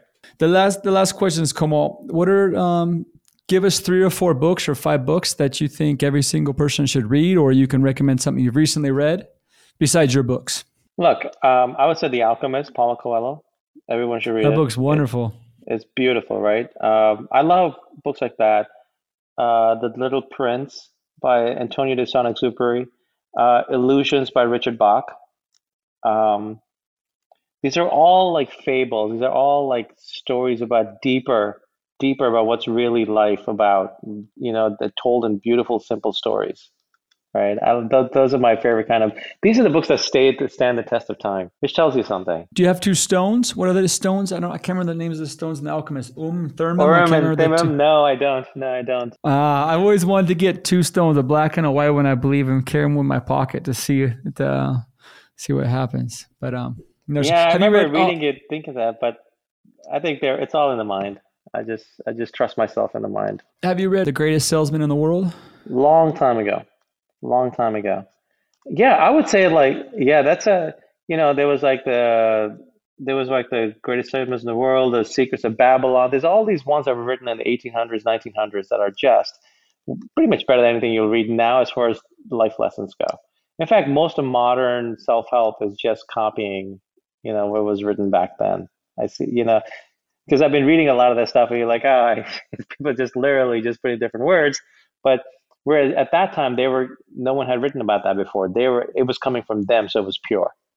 I always look at what is pure, where it's coming from. If it is, then I want to learn from it. Speaking of pure, I just saw 2 people post about idea sex without giving credit to James the other day. Oh, yeah, that's James's. Yeah. So maybe, I don't know if it's now so common, that phrase idea sex that he put out there, that now people just think that it's a normal thing, and now it's built into the vocabulary of creative people, but who knows? That's in some ways, congratulations to him. He created that word. I'm thinking what other books. So there's The Alchemist. If anyone hasn't read it, read it. You'll be better for it. It's a beautiful story too. It's just a beautiful story. And such life lessons woven in there. The Alchemist, Illusions by Richard Bach, Antonio Saint-Exupéry, The Little Prince. So those are the 3 I can think of. Like old school, all written before any of us were born. No, actually, The Alchemist was written like 20 years ago or something. Here's something beautiful. So I'm such a big fan of The Alchemist. My publisher is the same publisher, The Alchemist. So when I went to their offices for the first meeting, right there, you get out of the elevator, is a giant poster of The Alchemist. I thought, here it is. After all these years, the book that affected me so much is being published by the same people. I Had to love yourself be. book. Yeah, isn't that Randomness awesome? or had to be? Which way do you take this? Do you take it had to be or that's the randomness? I don't believe in randomness, honestly. Really? Yeah, I've come to believe in life that no, okay, how deep do you want me to go here? Just now we're As playing deep a as you theory no land. no. Okay. This is theory I'm land, but I thinking really this come conversation. What is the probability that you and I are sitting here in this moment having this conversation? I mean, mathematically, it just has to be. I mean, once you start connecting pieces, the podcast, but go back to get to this point. I mean, this got to be a lot here's of what I'll tell you, numbers. man. More than that, I think what I learned by doing the love yourself practice, where I really started making myself feel that consistently inside my inside shifted, I noticed life started to shift. It's almost like there's a connection we have to life itself that we're just wired in. We're just wired in, and it's our inside that that affects it. And one can go back and look at their life and I've done that in a very honest way with myself, which is not easy, right? And I look at my thoughts, my feelings, my behavior, what I was carrying at a certain point in my life, and what came to me versus what didn't. And it's always it's like a 100% correlation. So what I've learned is that's why like even love yourself is a mental training to love yourself. Like what I've learned is I need to always be working my inside if I'm on my outside.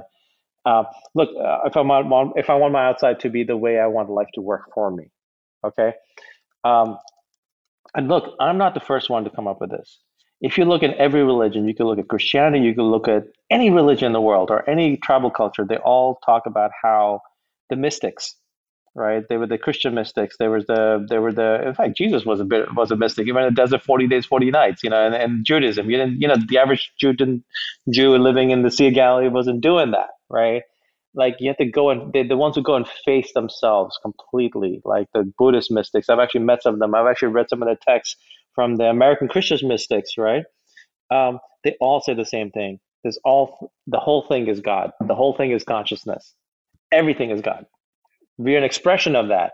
So now if you're an expression of that, it means if you're an expression of God, that means your expression of yourself is part of the whole thing and affects the whole thing, right? Now we get into a lot of theory. I can't prove this. But what I can prove to myself in my life is that how I'm inside affects my outside.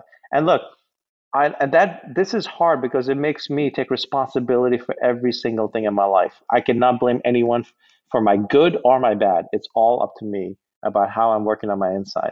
It's also liberating because I'm taking full responsibility for everything in my life. Even the luck? Everything. The luck and the bad luck, the almost dying, you name it. Everything I'm responsible for. That's my personal Wow. philosophy. No, it's interesting. I never thought about someone, I mean, responsible for, it's a tough task to handle, but responsible for your own luck too. That's a nice way to look at it. It kind of takes the responsibility of waiting for something to happen to you and making your own luck. Like Bruce Lee said, to hell with circumstances. I make my own opportunities. Yeah. And I've met people like that. The ones who feel that, the ones I've met like that in my life do end up doing very well with that kind of attitude. You could say it's because they take more action, maybe, but a lot of people take action and it doesn't work out that way, right? So, and also it's a personal philosophy I'm living. And you know what it does? Another good thing is I can't think of myself as a victim to anything in life, to anyone, no matter what has happened. I am the cause. There's a now most of it subconsciously. I don't sit around saying, "Hey, treat me like shit," like I don't think that consciously, right? But if I'm walking around treating myself like shit inside my mind, the world's got to reflect that. So it's so this is something every major religion, every like even minor religion has at some point referred to, so it's nothing new. But now, me being me, the guy who writes a practical book on loving yourself is trying to make it a practical thing for myself in my life. Just literally, I care about the practical work. And look, that's what opened up my eyes to all of this, was when I started working on loving myself, things just started to change. Things I have no control over. It's just like all of a sudden it's like life start to work for me. Like things just started to happen that I was trying before not succeeding, and they just started to like fall into place. The only thing that changed was my inside. And I've done this again and again each time it happens. It's the same. So to the point that like, okay, Kamal, just start living at 100%, not just in spurts, and which is actually another thing I show in the book very clearly is like, look, you start loving yourself. It doesn't end there. It doesn't mean you've hit nirvana and life is going to be magic and gravy from here on. You have to consistently do it. And look, because I get lazy, and let me show you what happened one time when I got lazy and I fell apart. Because life was pretty crappy at the time, and it shouldn't have happened.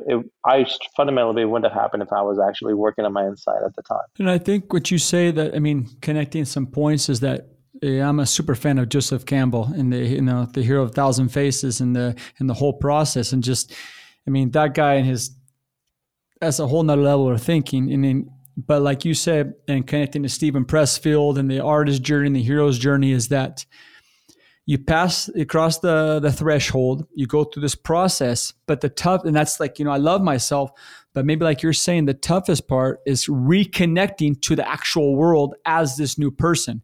It's just, okay, now if I'm part of the world, how do I reconnect? No. That's myself. Not the hard part. That's not the hard part. No, you don't think coming back is the hard part? Nah. No, the hard part is continuing that inside, continuing that magic inside, continuing loving yourself, making it a practice every day, so you don't get lazy and start taking for granted. The mind gets lazy, man. The mind is naturally lazy. It's designed to be that way. It's that way for our survival. It only focuses on certain things, right? So your prefrontal cortex doesn't use as much energy as find fruit, eat it, sugar. That's why we eat so much sugar, the fats. Yeah. Versus what I'm talking about is being in almost conscious control of our thoughts and feelings, which is not easy to do, but it's transformative. Keep in mind, I'm not a therapist. I'm just a guy who works on himself. No. Come on, no. Right. No. Your poor dad right now listening might be like, who is this? No. By the way, I have a lot of respect to your dad for working with veterans, have using his journey to heal others. That's amazing. That's part of sometimes what it's about, man. We go through life, we go through stuff, and it could have been hard, but when we can use that to help others, it gives meaning, and it's beautiful. It's absolutely beautiful. Oh yeah, for sure. I can't wait to see what people say with this conversation, and I hope for sure people buying your book and reading it. And the other question is, what's the worst piece of advice you hear going around, or have you received in your life, or the best piece, or both? Because sometimes the best advice leads you in the right direction, saying that's definitely not the way I'm going. I'm going this way. Or someone tells you can't do something, and you say, okay, I'm going to do it anyways. Thank you for that piece of advice or that message. I can't remember the last time someone gave me a piece of advice, because I usually don't reach out to others for advice. Really? How about if it could come from Hemingway, it doesn't have to be from someone directly. It could be something you read. I mean, look, Coelho, I mean, as cliche as it sounds, ultimately, The Alchemist was about following your heart. That book taught me that in a way that it made it okay. Made it okay. I mean, we all knew that already. Yeah, that book showed me that, look, magic can happen. Beautiful things can happen when you follow your heart. That's what that book did for me. That was beautiful advice given to me by that book. Crappy advice is more like usually like, I think when people just try to prescribe things to others, be a certain way, this or that or whatever. We all have our path, and only we truly know what our path is. No one else can, for your children. Right? They're going to have their paths, and it's going to be a challenge as a parent, right? To like, what's the line? Day. Where do you let them go versus what you want for them, right? But ultimately, for them to shine in their life, they have to follow their path.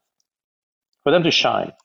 I think for us to truly shine the way we should shine, we have to follow our path. Like, look, writing, no one supported me when I was writing all those years. People thought I was crazy, right? People thought I was wasting my time.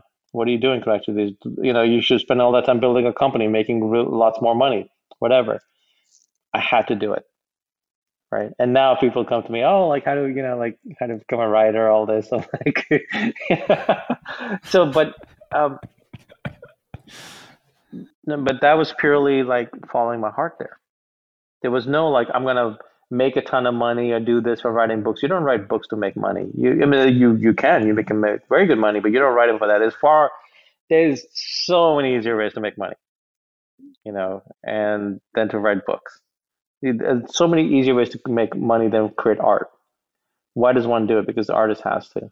They follow their heart. What's something recently, could be last 3, 2, recently in your concept of time, something that you've learned that has changed you or changed the way you think or the way you see, or something that you appreciate? You say, wow, that was a wonderful piece of information that I can hang on to my mental lattice or my mental models that you can really pinpoint and say. I think more and more is recently this just, I've been reading a lot of like the mystics from different religions and finding the same pattern, same thoughts, they're saying the same exact thing, man. It's funny. It could be from opposite cultures, from different thousands of years apart, and they're saying the same thing, which is like, this is all, I think Kanye West said it best, actually. No. Kanye West said, this is all God's dream. And that's literally, I think, what this whole thing is. That's what they all been saying. And Kanye said it too. This is all God's dream. So we're just piece of somebody else's matrix. There is no somebody else. There is just, it's like, if you're a wave in the ocean, what are you? When the wave is gone, does that mean you're gone? Did you disappear? Is it somewhere? It's just the ocean. It's just the ocean. It's a piece of we are it. We are the expression of God in this dream. That's a nice way to live. Life is an expression of God in this dream. It's all God. And God is and it's like not in the traditional classic, old man in the sky, but God exists in itself. Consciousness. Everything. I had an architecture teacher, a small guy who looked like Yoda, an Indian guy. And he from India, and he was Omar Farouk. And he said, if you could, I think was I can't remember who had said it, but he said, if you could look at a leaf of any plant close enough, you could see the workings of the universe. And for me, that was like, if you could just go deep enough just so deep, you would see that everything is the same. There's nothing that is not the same as something else. We're all part of the same thing. It's just the illusion that there's a separation is the problem. But once you realize that, I mean, look, like you said, the movie The Matrix, the first one, nails it.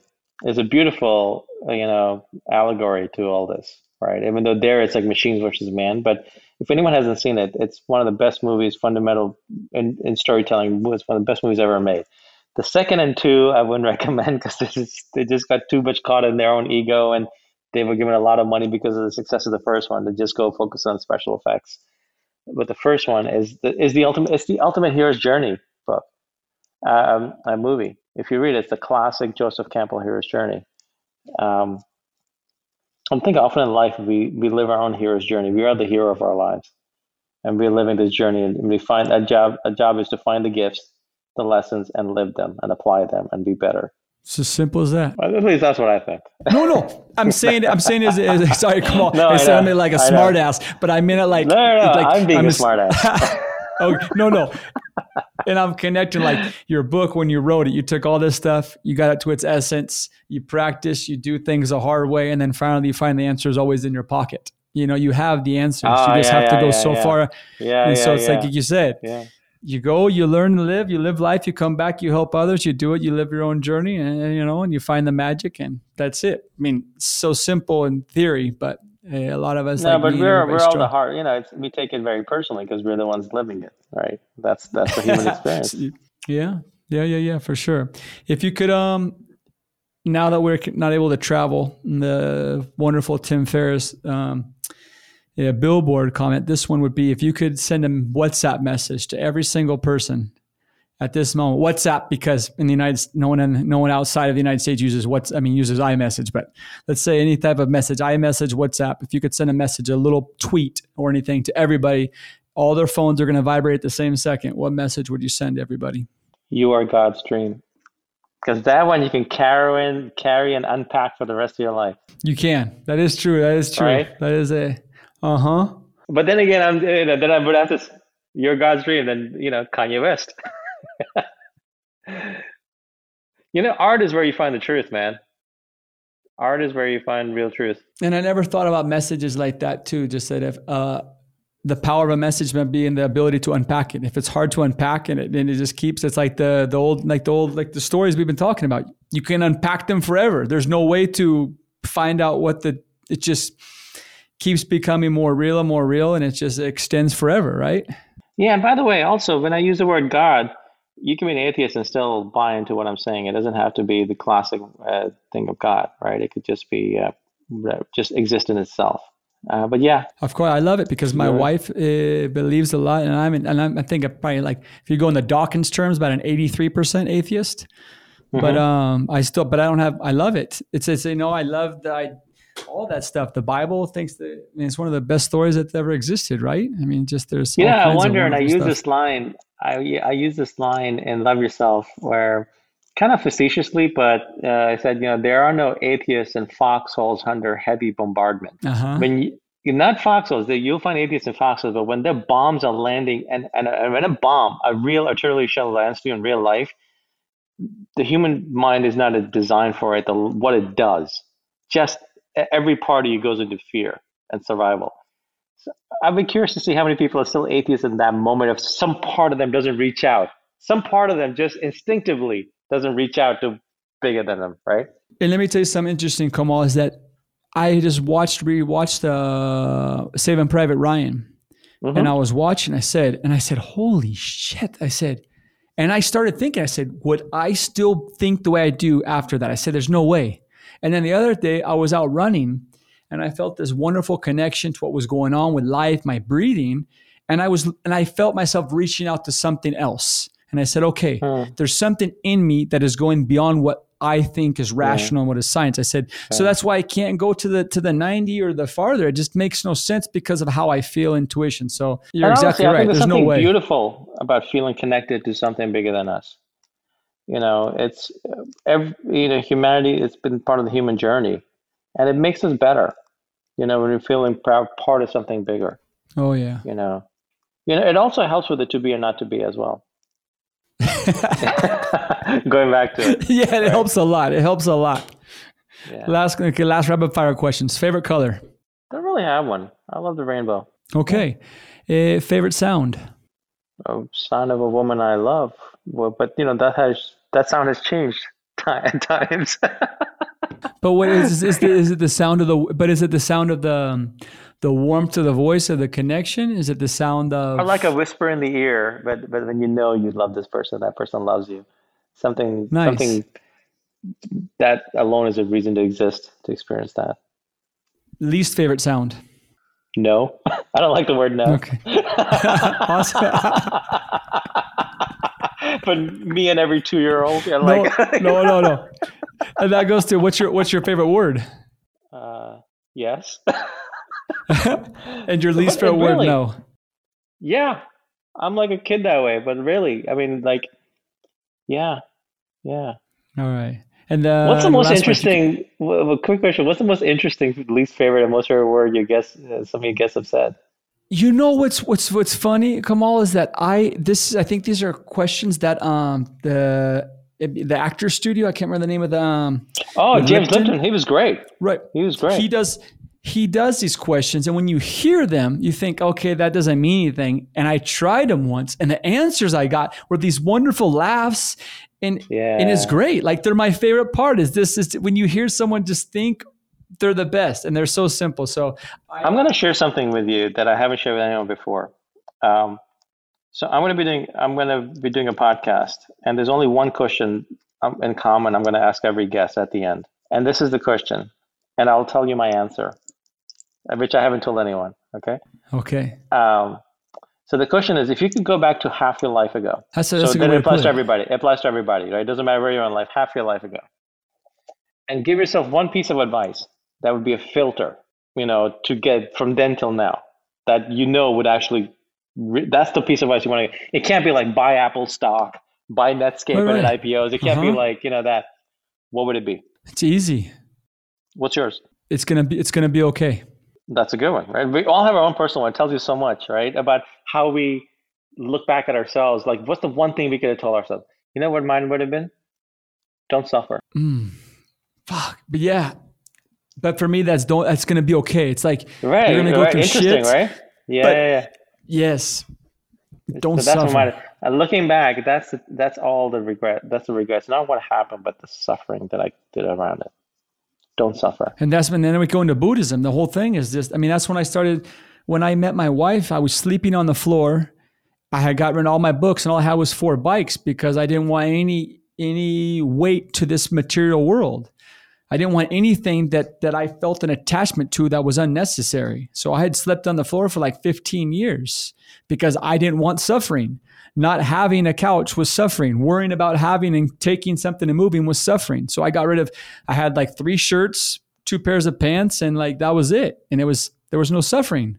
It made things easy. And now you have a family. And now I've got all kinds of crap that makes me suffer. Well, you have attachment. You can have Which is attachment, suffering. still not suffer. No, you can have attachment, still not suffer.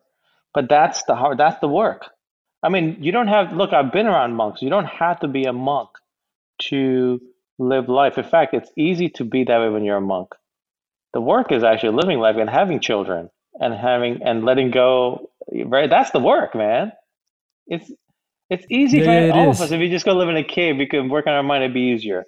The work is having children who are saying no to you, and not have the attachment to, and let go of the attachment to that. You just gave me a wonderful gift, Kamal, because I got in a fight with my wife this morning, a little one, about how it's so hard to be creative and produce when you have kids now in quarantine because they're not studying, they're not gone. And she took it the wrong way. Like I was not enjoying the children. And I was like, I can't explain it to you. It's like, there's just, I have a need to do stuff. And now that need is so much, I'm suffering, but it's an unnecessary suffering. So I'm putting it on myself. Yeah. Cause I think in Buddhism, the Buddha said the nature of life is suffering. I think the actual real translation of nature of the mind is dissatisfaction. Where we're not satisfied in the moment.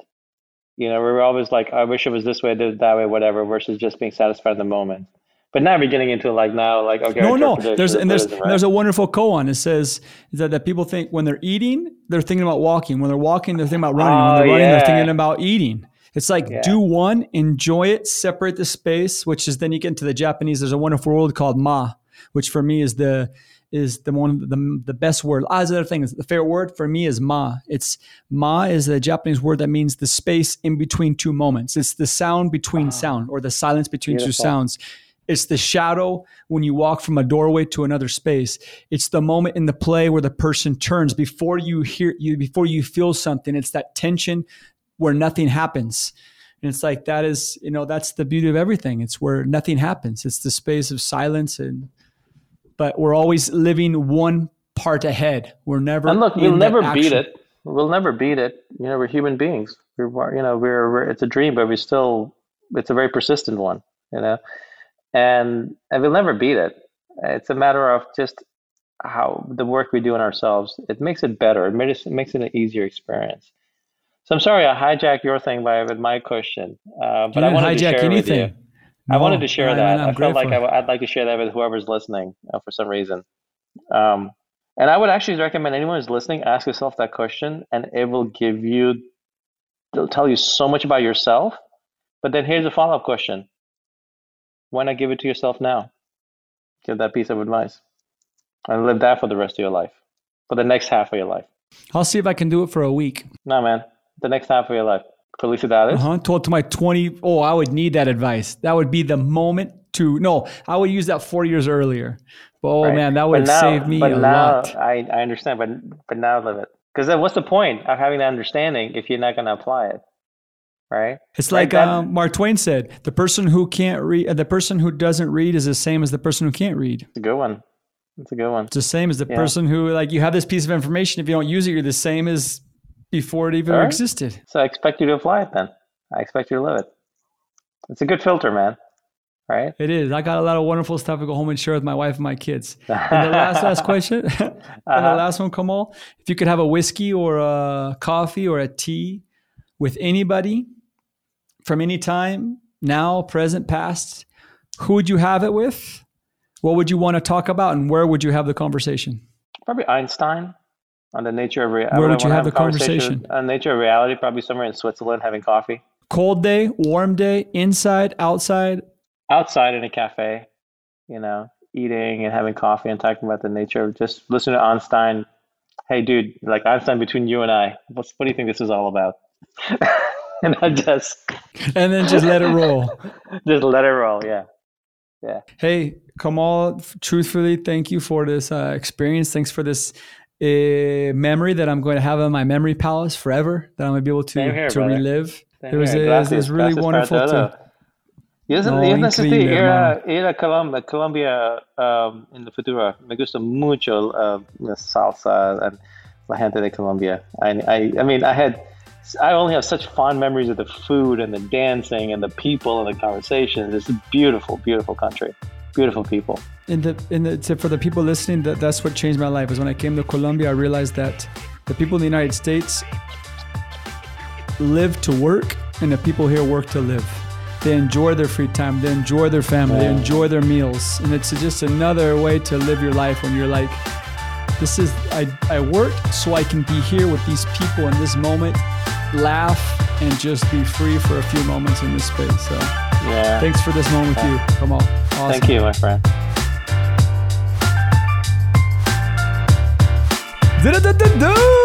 Hey everybody, are you still listening? Mom, Dad, I hope you're still listening here. If you are still here at this point in the podcast, you are an amazing, beautiful, sexy, intelligent, gracious, just a pure, wonderful human being.